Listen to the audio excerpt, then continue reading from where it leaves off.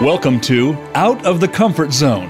When you lead from a base of expertise, your confidence and credibility are derived from your knowledge. People follow you as a result. However, when you take a stretch assignment and span outside of your comfort zone, leading requires a different approach, one of influence, inspiration, compromise, and courage. We are here to talk about how to take that next step and keep going.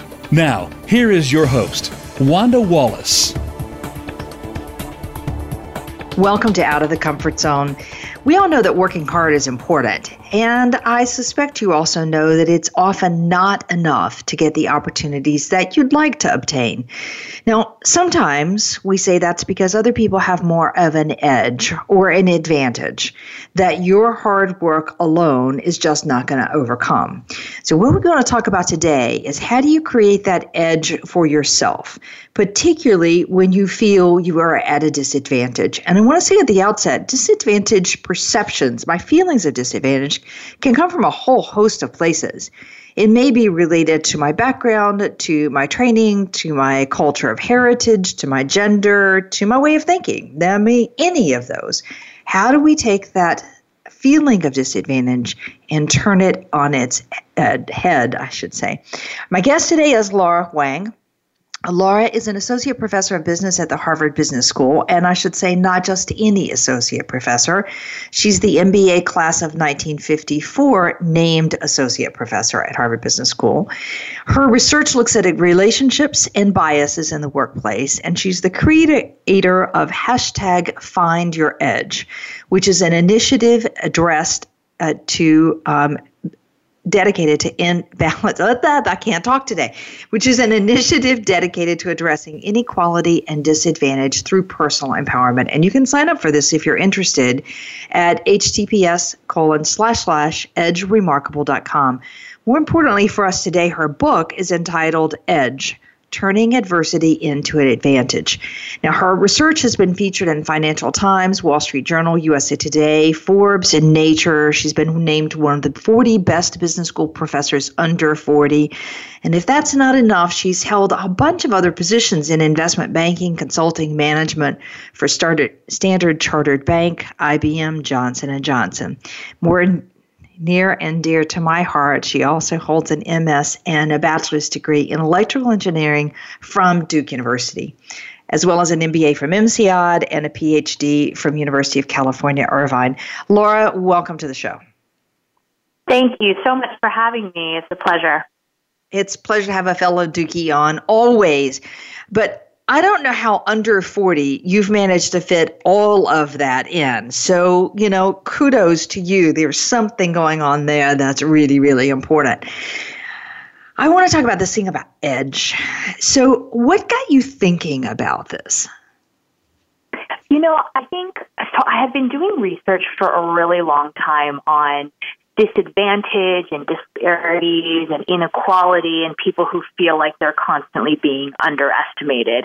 And it all was sort of very depressing to the extent where people would come up to me after I was giving a talk, for example, and say, all these sort of negative effects that you're showing and these disparities that you're showing, is there a way for us to level the playing field? Is there a way, are there strategies and tactics? Are there ways that we can actually prevent against these sort of things?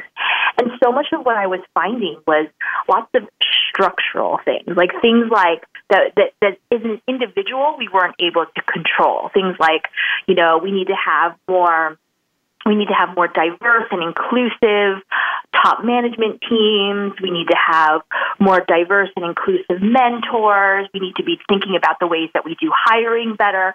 But there weren't a lot of ways that individuals could sort of tackle this themselves. And so the last couple of years, my research has all been around that, ways that individuals could really attack this head on and think about how even though some people naturally have an advantage and others don't, that those who don't can still create one for themselves. That when they recognize about the signals and perceptions and stereotypes of others, that they can flip those things in their favor so that people can find and create their own edge. And that's really this idea of creating an edge. That's where that kind of came from.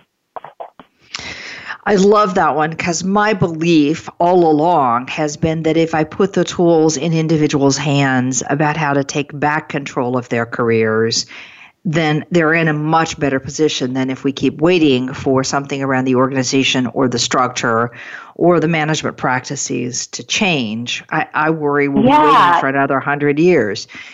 So I'd like this idea. Yeah, I mean, because the thing is that, like, we've been talking about this for a really long time. I mean, decades. We've been talking about how the structures are imperfect, how it's not truly a meritocracy, that there's sort of this myth of meritocracy. And the thing is that, you know, we have to some extent, assume that the system is not going to change, or that if it changes, it may not change as quickly as we intend it to, or that it may change, but not in the ways that we expected it to. But even if it does, we can't just wait around for it. We have to kind of confront it as it is. So this is very much about how do we empower ourselves to operate within an imperfect system. And so that was really why I wanted to sort of write this book, so that it was this perspective that we all, no matter what sort of disadvantages or adversity or how we're underestimated, that we have the power to really flip things in our own favor. Okay, so you said what got you started thinking about this was you were giving talks about all the ways in which things were not working as a level playing field as the way they should, and it was your audience that was asking you, is there anything I can do? Have you ever had the personal experience of feeling that you needed to flip things on their edge and turn a disadvantage into an advantage? Has that been a personal journey for you as well? Yeah, absolutely. I mean, a number of times, more than I cared to, like that I even wish to be able to have experienced. I mean, I think we all have these experiences. A lot of times with my students, I will ask them, you know, to think about a situation where you felt like you were at a disadvantage, or think about at some point at which someone wronged you, where you still, when you think back to that experience, it still leaves you kind of feeling bitter to some extent, or jaded, or, you know, and the amazing thing is that within 15 seconds, we all can think of this instance where we feel like we've been wronged, and it still like makes us either frustrated or angry or bitter or something, that we still kind of hold that as something that we remember sometimes decades later. And, you know, I talk a lot about how that bitterness sometimes stays with us. But what we need to be doing is asking ourselves, is this making me bitter, or is this making me better? And how can this bitterness make me better? And it's not to say that it's not going to still be painful, that there's still not going to be scar tissue there. But that scar tissue has to be sort of protective to allow us to then be able to flip things in our favor. Because what happens is that the core of this, the core behind behind a lot of this perspective, and the core behind a lot of the research that I've done, is this aspect of what hard work actually means. I mean, these days we sort of have this love affair with like grit and hard work. We talk so much about just like keep persevering, just put in the hard work. But the problem is that with grit, sometimes it feels like we're hitting the same wall over and over and over again. Like we're doing the same thing over and over and over again, and it leaves us really frustrated. Because the thing about grit and hard work is that we've been taught from this really young age that success and positive outcomes are about hard work and grit. And I would never say that they're not critical, that grit and hard work are not critical. But hard work alone is often not enough. We put in that hard work, and it doesn't always speak for itself. And again, that's because so much of it is dominated by signals and perception, the perceptions of others and the stereotypes of others. That's what's really dictating a lot of success and outcomes. And so when we can find a way to really hone in on what those perceptions that others have about us are, and then know how to sort of turn those in our favor so that they're no longer negative, that's when we really can create our own edge. Okay.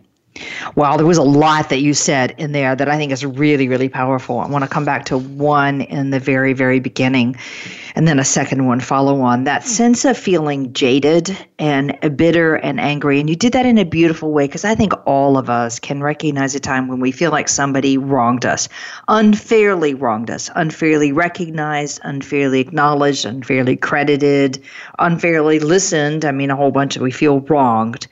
I see way too many people who carry that with them, as you said, for decades, and they turn that into an anger and a retaliation, as opposed to turn it into something that says, right, I'm going to be better, or I'm going to show you, or I'm going to find another way. So I think that's I just see that so many times, how much damage that does to people's ultimate leadership effectiveness because of that anger that they carry around with them. I think there's this other thing. I mean, I love the idea of meritocracy. Who doesn't? You know, what organization wants to say, hey, we're not a meritocracy? No one. We all do. But the truth is, not all opportunities are created equal, and not all production gets recognized as equally as other productions. So this notion of perception, who I trust, where I go, who I see as the count on, is not always as linear based on who's produced what. So I think that notion that, yes, grit is important, but just sitting there doing the same thing you've done for the last 15 years may not get you where you want to be in the future. I think that's a really, really important concept. Okay, so Laura, I'll take the bait. Perception, relationships, I'll even argue, kind of dictate a bit of how people see what I've done and whether it's to my credit or to somebody else's credit or whether it's even important. So how do I take that perception and turn it on its head?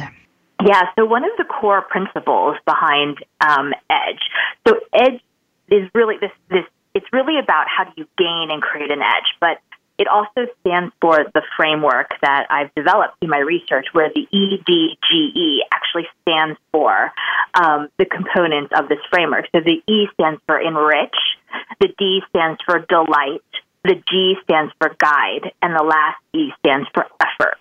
And so the first E is about enrich, which is really about knowing how you enrich and provide value in any sort of context. The problem is that we don't always have the opportunity to show how we provide value.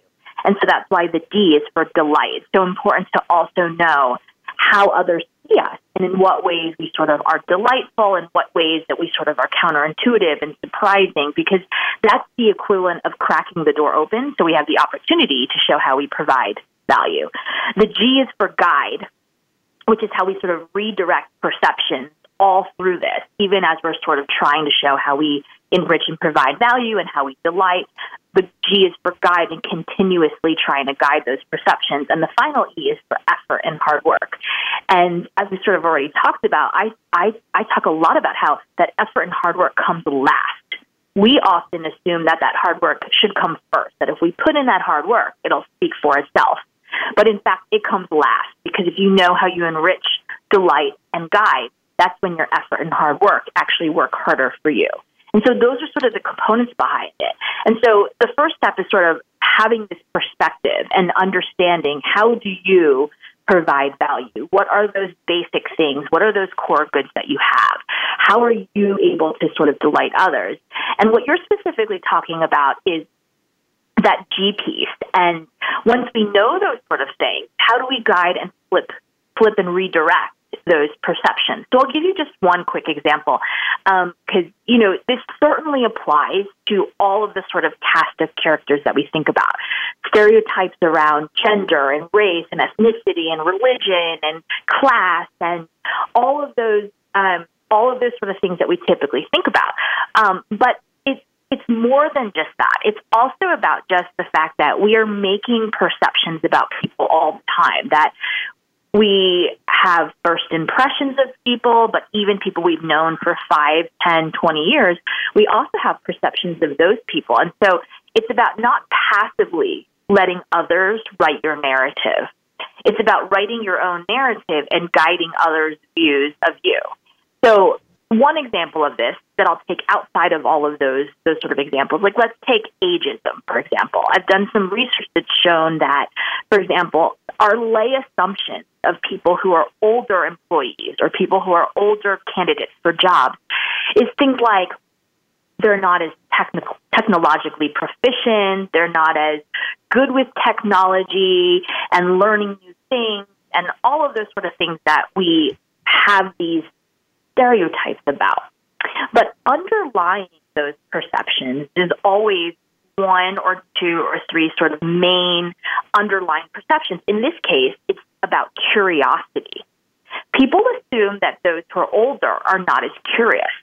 So when I tell these older employees or older individuals who are perhaps interviewing for a new job, I go to them and I say, right before they're going to interview, I say, the perception they have about you is that you're not as curious. And what happens is they go into these interviews and they start talking about things like, they're like, I'm really curious about the vision for this company. And I'm really curious about your strategy and how it's evolved over time. And they keep talking about these sort of things. And by the end of it, the interviewer not only rates them much higher on curiosity, but amazingly also rates them much higher on things like technological proficiency and how good they are with technology and computers and willingness to learn. And they're much more likely to get that job. So wow. You're taking those inherent perceptions that they have about you, and you're flipping those and you're addressing those in a really benign way so that it flips their perceptions of you as well. You're not going in there and saying, I know it's because I'm older that you think X, Y, and Z, or I know it's because I'm a woman that you think X, Y, and Z. But you're really honing in on what those underlying perceptions are and then redirecting those perceptions. All right. I love this one. I think this is just such a core part of this one. So first comment is often when I do 360 feedback with people, they get the feedback that they are not strategic enough or bold enough or taking enough risks or pushing enough change. One of the core attributes I often see in my clients, particularly in the middle and upper middle ranks, that need to show strategic. And everybody is like, I don't know how to do this. And I often say to people, start dropping the word strategic into all of your conversations. So from a strategic point of view, I think X, Y, and Z. What are the strategic implications of this that we're thinking about? If we think about this strategically, partly it forces you to frame things for yourself in a slightly different way. And two, it just calls out that sense of, wait a minute, here is an example of me being strategic without having to actually say that. Yeah, I think that's a really key piece of it. I think doing that is important, but it's also important to do that in the context of in a way that you feel comfortable with, that you feel like you can back up. And that's why the E part of this framework is so important. Like, how do you enrich and provide value? Because what happens is a lot of times there's really two key components to this, which is like, we know that we enrich and provide value. And the second piece of it is that other people believe it too, right? So that we provide value and then others see it. The problem is that there's not always, we need to decide sometimes whether there's an and in between those two statements, that we provide value and other people see it too, or if there's an or between theirs, because we know lots of people who only have that second piece. They're really good at managing impressions and convincing other people that they provide value, but they don't, in fact, themselves provide value. And we sort of, going back to sort of that bitterness piece of it, like we've all experienced this, like someone who kisses up to the boss or someone who's like all fluff and no substance.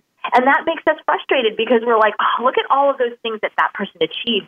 And we feel like it's not fair, that there's some sort of inequality behind it because, that it wasn't authentic. And then we sort of say to ourselves, oh, we don't want to be like that. Like, we don't want to do that. And so I often sometimes also get the question, like, how does, this sometimes is this something that's like almost like overly strategic or manipulative to be sort of guiding, redirecting people in this way?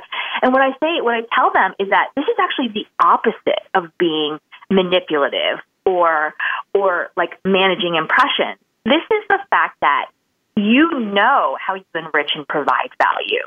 And because you know that, you are making sure that other people know authentically who you are and the value that you provide as well. That, that it's this aspect of not trying to point them to who you're not. But it's really that they're going to be making impressions of you sometimes that are very, very wrong. And so why should you sort of allow them to do so? You actually have a deeper, richer connection with them if from the very beginning you're sort of helping them know how they should see you in a more accurate and authentic way. And so that's the piece that I think is really critical. And so when you do recognize, as you sort of are saying, like that people go into it saying like, okay, we need to be able to like be someone who's more of a strategic thinker and think outside the box and all of the things that people are looking for. When you're able to connect that to who you are and examples of when you've really done that, that's when this actually goes a lot farther for you. And when that hard work works harder for you as well. That's where you get those sort of tailwinds. Right. And I certainly would agree with you that if you're pretending that you have the goods and you don't, that may carry you for a while, but I personally don't believe it carries you for terribly long. And a while may just be longer than the rest of us are happy to watch, but I don't think it lasts for forever. Not today, at least. Okay, I need to get an example of this one, but I have like 3 follow-up questions here that I think are really, really important. Let's go back to this notion of enrich for a moment, because this is also near and dear to my heart. This notion that you provide value. Now we want to make sure and others see it, and it's not one side of that equation or the other. But one of the challenges, the way that I'm providing value may not be the value that other people are hoping for from me. Mm-hmm. So what's your advice on how to tackle that issue? Yeah. I mean, the issue really is that we are very much socially interconnected creatures, right? And so whenever there's sort of some sort of uncertainty, we sort of look at what other people are doing. We're like, okay, what are other people doing? And that gives us a sense of control. And so with really understanding how you enrich and provide value, there's 2 pieces of it. There's your piece, and then there's the sort of social component piece. And so the piece that's really about yours, that's where I talk about like going back to your basic goods.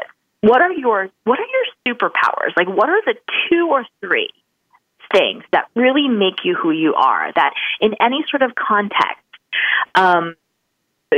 really show and illustrate you and your flavor. And that flavor might slightly change based on the context or the environment or the situation that you're in, but you still have the core. So let me give you an example of this, or at least an analogy to kind of explain what this is like.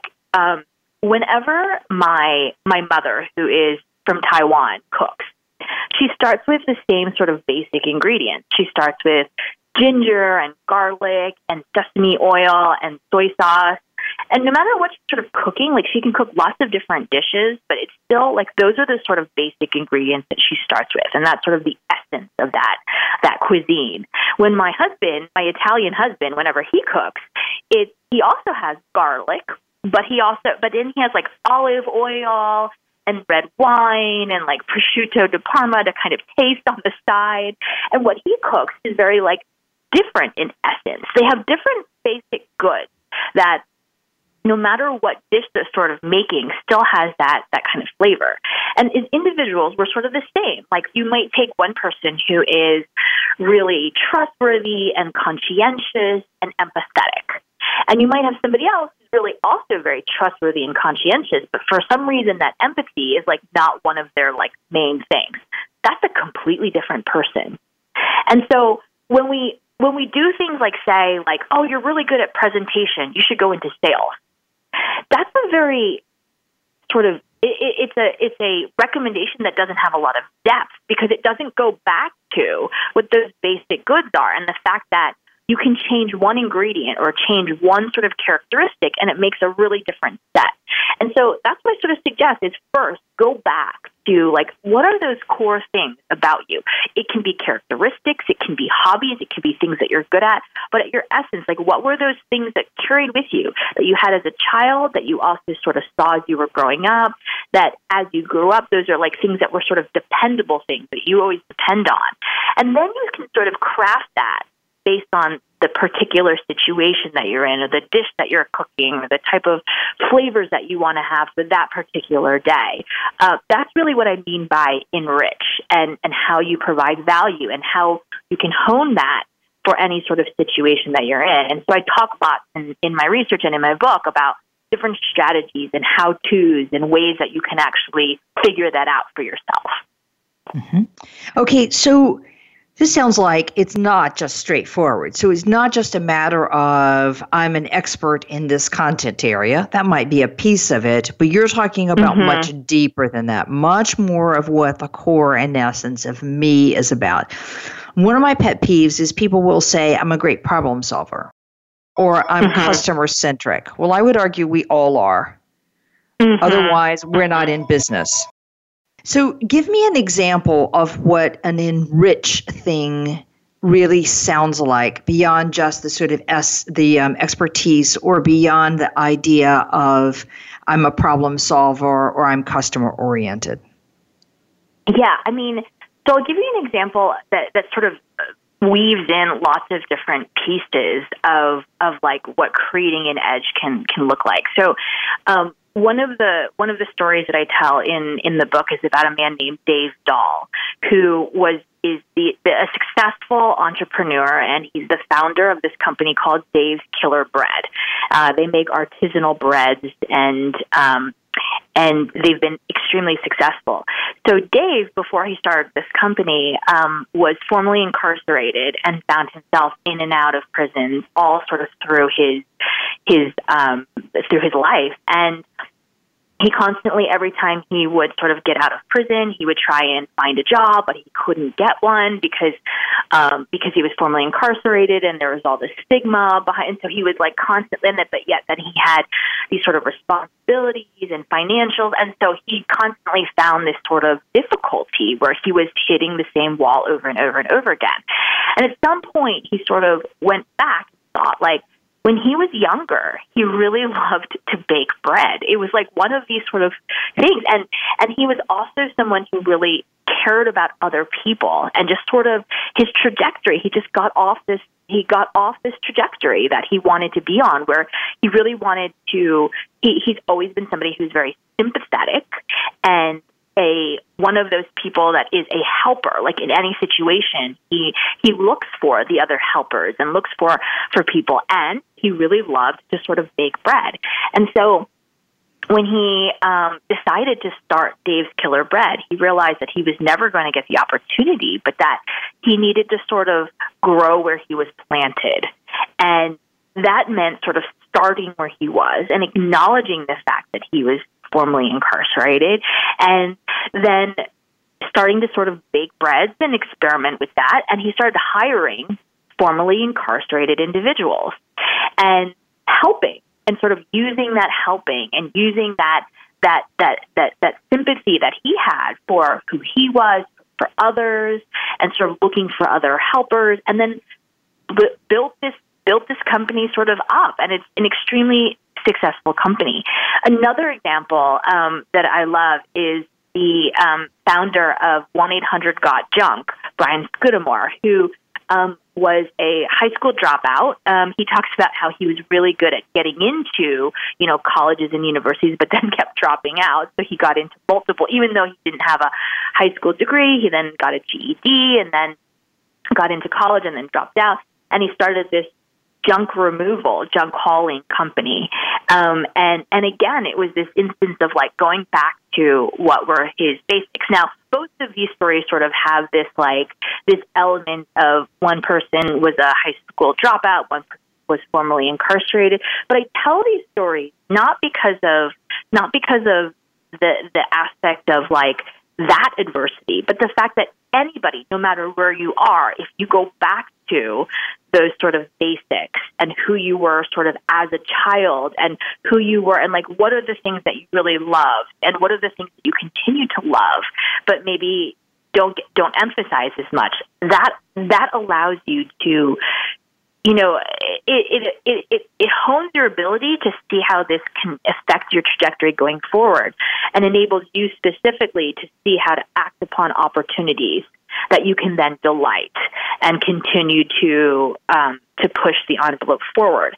And what you were sort of saying before, which I thought was really interesting, was sort of this element of like we sort of know that this is a more complicated thing than we expect. Like you sort of were like, wow, there's a lot in here.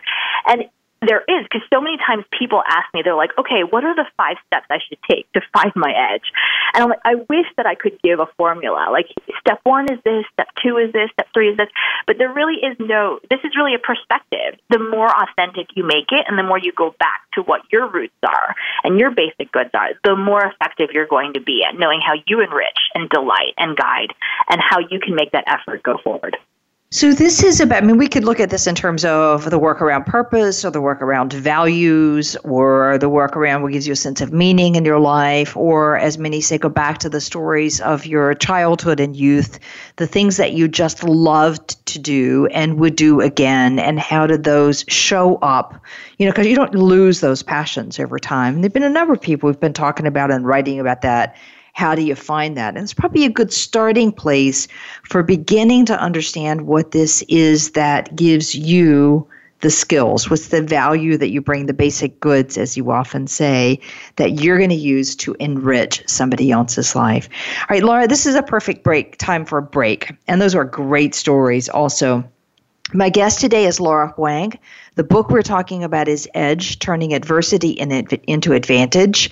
And if you'd like to know more about Laura's movement, #FindYourEdge, then you want to go to https://edgeremarkable.com and sign up there. When we come back, I want to talk about the other 2 components that we've left out on this model. So we've talked about enrich, we've talked a little bit about guide, but we need to talk about delight and about effort. We'll be right back.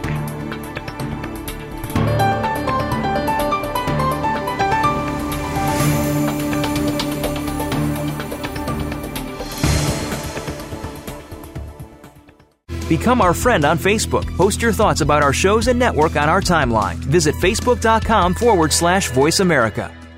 If you want more information on the articles, books, coaching, and seminars we offer, go to our website at www.leadershipforuminc.com. You're sure to find some helpful links, videos, and more to help you create a winning strategy for your organization.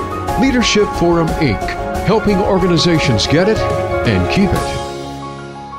This is Wanda Wallace, host of Out of the Comfort Zone. Do you find yourself in a role where your team knows more than you know? Are you struggling to see how you now add value? For years, I've coached leaders who have moved beyond the comfort zone of their expertise and have developed a methodology to help them make the leap and go on to do more. All of those tips are now packed into my new book, You Can't Know It All. Visit our website at leadership-forum.com or tune in to Out of the Comfort Zone for more insight. When it comes to business, you'll find the experts here. Voice America Business Network.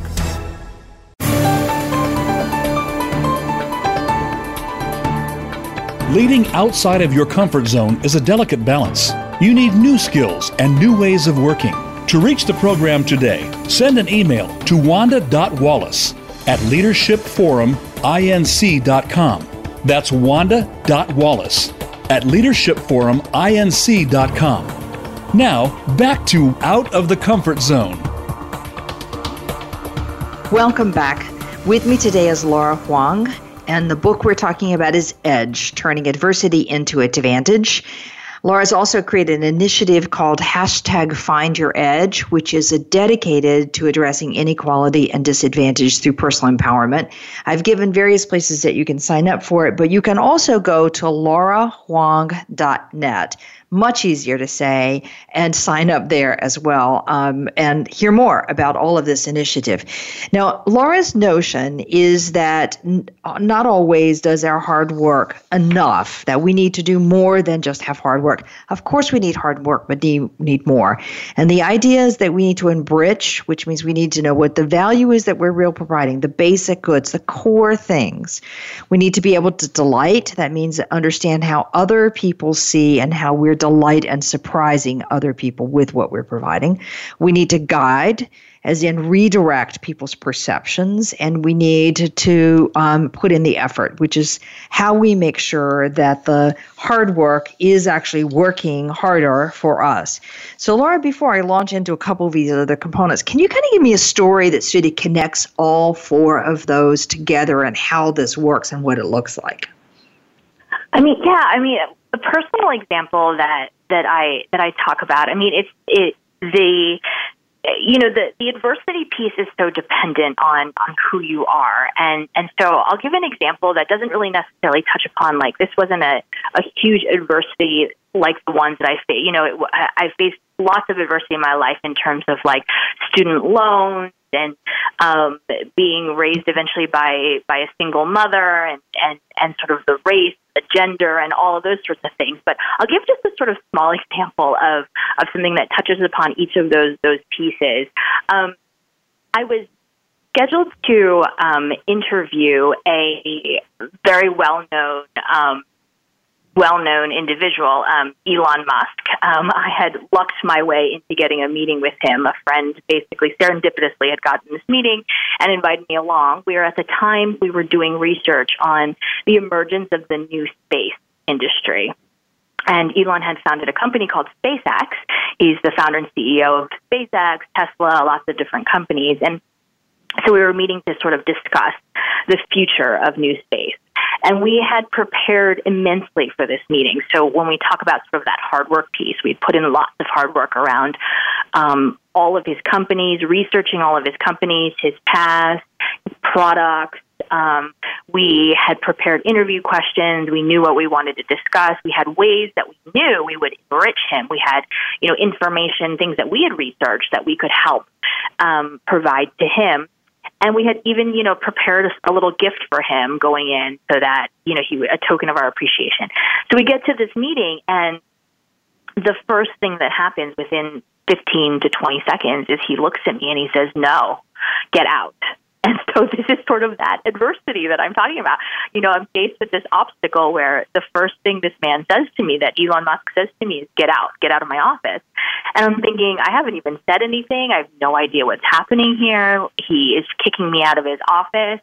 So I, sort of nervously started giggling because I was not sure what to do. And so when I get nervous, I sort of laugh or giggle or something. And so I'm standing there laughing at this man who's one of the richest, most powerful men in the country. And he's sort of shocked because I don't think he has lots of, young women standing in front of him laughing in his face. And so he starts laughing as well. And I have no idea why he started laughing, but, there's research that suggests in times of uncertainty, we sort of mimic others as well. And so he starts laughing as well. And while we're both laughing at each other, I realized that he wasn't actually looking at me. He was looking at the gift that I was holding. And it was this unwrapped gift that I realized that the perception he had about us was that we were entrepreneurs and that I was holding a product prototype and that we were trying to pitch him, that we wanted his money or resources or introduction or something, that I understood that the perception he had about us was something different than who we actually were. And so I very quickly was like, oh, you think we're entrepreneurs? And he's like, well, aren't you? And I said, and you think we want your money? And he's like, and don't you? And I sort of nervously was like, what, like you have money or something? Like something along the lines of like, you don't have any money, do you? Why would we want your money? And he thought that was sort of hilarious, and then invited us into his office. And so far, right? This is this example of like we faced an obstacle. We were facing some type of adversity, and it can be any kind of adversity, something from as small and banal as getting kicked out of someone's office. But once I understood what that underlying perception was, I was able to kind of cracked that door open, right, laughing, catching him by surprise, he saw something sort of counterintuitive in us, and then started immediately kind of guiding his perceptions about like, oh, no, that's not what we are. And so he invited us into his office once he kind of was laughing at my comment, and we had this very productive meeting where we continued to guide his perceptions of who we are and what we were doing there. We showed him how we enrich and provide value by giving him lots of sort of information that he didn't even realize about his own company. And by the end of that meeting, without us even planning or asking for it, he started offering the very things that he thought we wanted from the beginning. He started offering us introductions to people that he knew and resources and things. And so, it really kind of illustrates. It's just one type of illustration. But there's lots of other sort of deeper adversity that I've kind of faced or that I've seen. I do a lot of research on entrepreneurs, and entrepreneurs face lots of adversity in terms of trying to get funding for their companies. And so I talk about how female entrepreneurs can flip biased questions to sort of get the funding that they deserve. I talk about healthcare and how, some of my research shows that who is treating you and the sort of communication that you have with your healthcare provider really impacts the type of care and treatment that you get. I talk about political candidates. I talk about children, and it's such a huge one where parents are fighting so hard to give their kids an advantage by buying their way into college and buying test scores, and even in a more legal sort of way, providing extra coaching and extra tutoring and extra exposure to things. But why not instead teach your kids how to gain and create their own edge? So lots of different examples that I kind of share, and I know we don't have enough time to get into all of those here, but this works in a variety of different contexts and environments. I can see how it's such a powerful framework. But if I come back to your story with Elon Musk or to any of these situations, because I don't exactly often go into somebody's office expecting them to have a perception that's inconsistent with who I am or what I'm about. I don't usually walk in expecting that. I don't think many of us do. Maybe we should more often.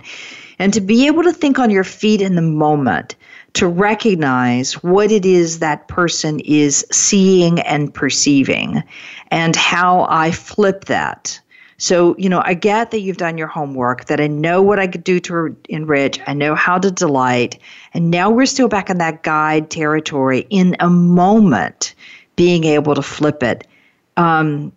If you go back to your story with Elon Musk, what do you think let you see that it was about the gift you were carrying as opposed to something else?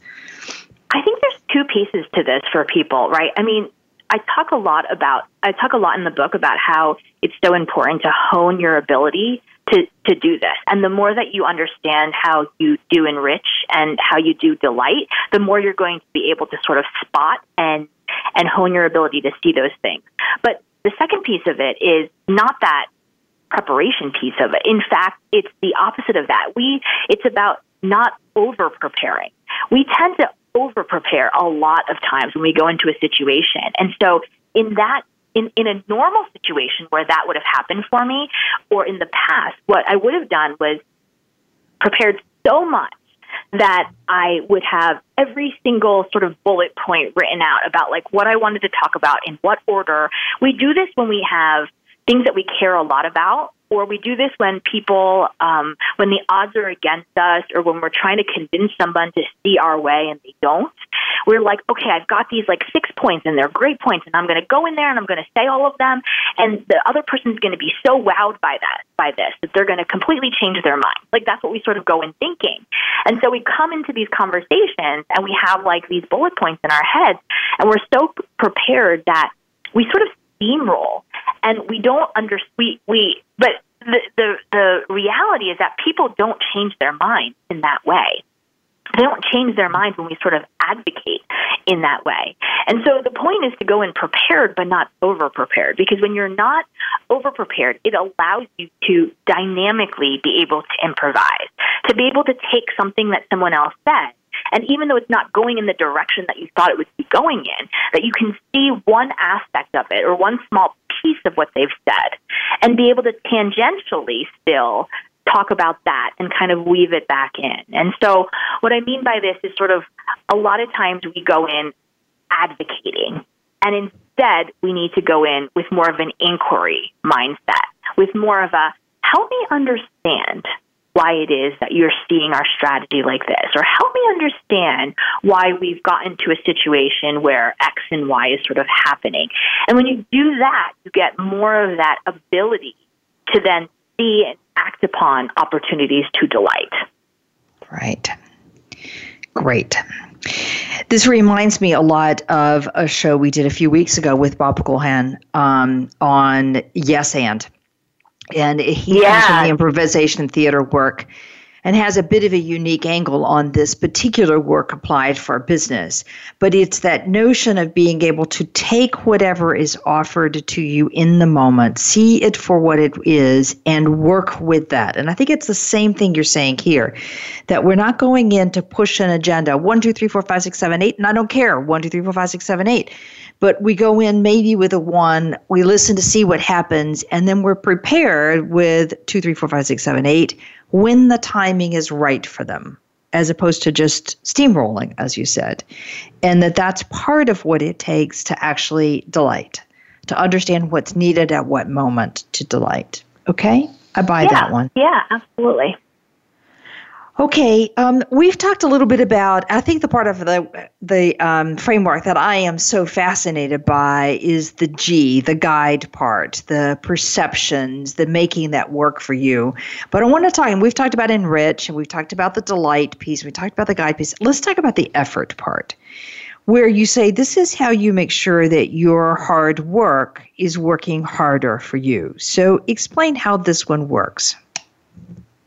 Yeah, I mean, it's really this notion that we've all been taught that hard work is the secret to success. I mean, we look at super successful people. We look at Olympians. We look at world record holders. We look at gold medalists. We look at, CEOs, people who have founded their own companies and are at the top of their game. And when we see them being interviewed, or we see them interacting with people and they're asked, like, what's the secret to your success?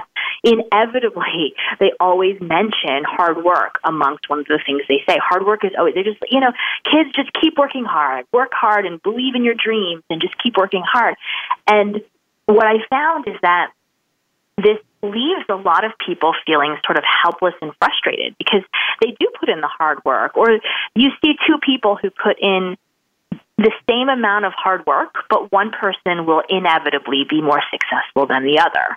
And then you have to wonder why that is. And the reason is, again, because it is about these stereotypes and perceptions. And, you spoke a little bit before about, like, when you go into a situation, you don't expect that they have the wrong kind of perception or stereotypes about you. But, it's inevitable that they won't have a completely accurate view of who you are.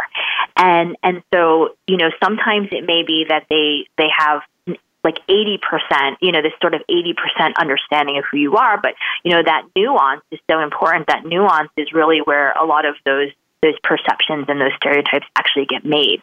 So I do have, one chapter in my book where I pretty much insult everybody. I truly do insult everyone. I say things like, if you're this gender, here's the perception, here's the stereotypes. This gender, this race, this occupation, this religion, and this gender and race and occupation. And, so if you're a woman, this is maybe what they're thinking of you. If you're black, this is what you're thinking. If you're a black woman, this is what they're thinking of you. And, those core stereotypes drive a lot of our perceptions, but they're not everything. There's still 20% that's based on the nuance of the context. And so how you sort of hone your ability to understand who you are versus who that other person is and their background and their experiences and their perceptions, and that space in between the two of you and how that interacts, that's really an important piece of it. Okay. So you said something at the very beginning, when you were the very, very, very beginning, when you were talking about sort of flipping stereotypes on their heads. And you said it's not so much about, we were talking about ageism, and you said it's not so much that you go in and name the stereotype. Like, it's not that you go in, you say, I can imagine that you think I don't know much about technology because I'm older. Is that a good strategy ever to say, I can imagine that you think I'm not as strategic because I'm something or other? Do we name it, or does that naming put people on defensive? Rarely do you want to be doing that, because the problem is that it then becomes this, I would never, if you say, I know it's because I'm a woman that you think X, Y, and Z, their immediate reaction is going to be, no, that's not what I was thinking. Even if it is, but you will never now know. Whereas if you try and get at what that underlying assumption is, and you're flipping that, right, there's this congruence between what that negative perception is and what that positive affiliation of that is, right? So if it's on the one hand that you're sort of, I don't know, conceited, right? That if you've worked in banking and you're conceited and you're sort of selfish, the flip side of that is that you care a lot and you work really hard and you care about sort of outcomes. And so if you're sort of trying to show people that you're not kind of conceited and selfish, but that it's really based on this fact that you care a lot about those who are close to and really showing those results, and there's no harm, no foul if you're wrong about it, right? If you're showing people that you're curious because you're an older employee, or you're showing somebody that you're really warm and competent because you're a woman, there's no harm in you doing that and being wrong, right? If you go into an interview and you say, I'm curious about your strategy and I'm curious about your vision and how it's evolved over time, even if you are wrong, you're still putting forth a very positive evaluation. But if you go in saying, like, I know it's because I'm a woman, or I know it's because I'm older that you think this, you've already kind of confronted this in a very negative way. Okay. So it's almost like I always want to lead with the upside of whatever the stereotype might be. Take that, flip it on its end. Focus on what's good about it. And if I lead with that, all I'm doing is showcasing a good thing about me, and I'm not challenging the other person. I'm not boxing them in a corner and somehow making them wrong. You are challenging to some extent because you're acknowledging, that's that underlying perception, but you're really flipping that to your benefit. Okay. All right. 2 minutes. You talk a lot about, in effort, getting others to speak for you. And I have to say that sounds like an absolutely ideal thing. We often all want that, but it's very difficult to achieve, especially when everybody's busy and overwhelmed and they got their own mentees. How do we get more effective at asking other people to help us in making our hard work showcase in the right way? I mean, we have to sort of understand that everyone to some extent has their own passions and goals and agenda. And the more that we sort of see an overlap between our own passion and agenda and goals, or the more that we can tap into the ways in which they might intersect, that's when we're going to be able to really create those deeper, richer connections. So it's a matter of understanding what it is that I'm trying to achieve and what somebody else is also trying to achieve or cares about or wants to solve or something. And I become a part of their solution set. Is that what you're saying? You really make this, you make it, and it's not always going to fit quite that concisely or quick or quite that cleanly. There's going to be sort of some instances where you have to give a little more, and there's going to be some instances when that other person's going to be able to give a little bit more. But you start to sort of understand these relationships and know the people that you can trust and the people that do kind of see in the same direction as you, so that you understand that those goals might not always align, but they're generally in the same direction. Okay. All right. So any last piece of advice that you would like to give, or inspiration even for that matter, for people who are trying to take whatever disadvantage they're feeling and flip it in their favor? Yeah, I mean, I think the one last piece that we perhaps didn't talk about as much is just that acknowledging that there are going to be failures. There are going to be drawdowns and failures and obstacles and adversity, and that is part of it. Things are not going to go right 100% of the time, but even using that, like understanding that those failures and those drawdowns, there's data even in that, and that's really ultimately when we are able to make sense of all of it in sort of together so that we can create our own edge. I like this.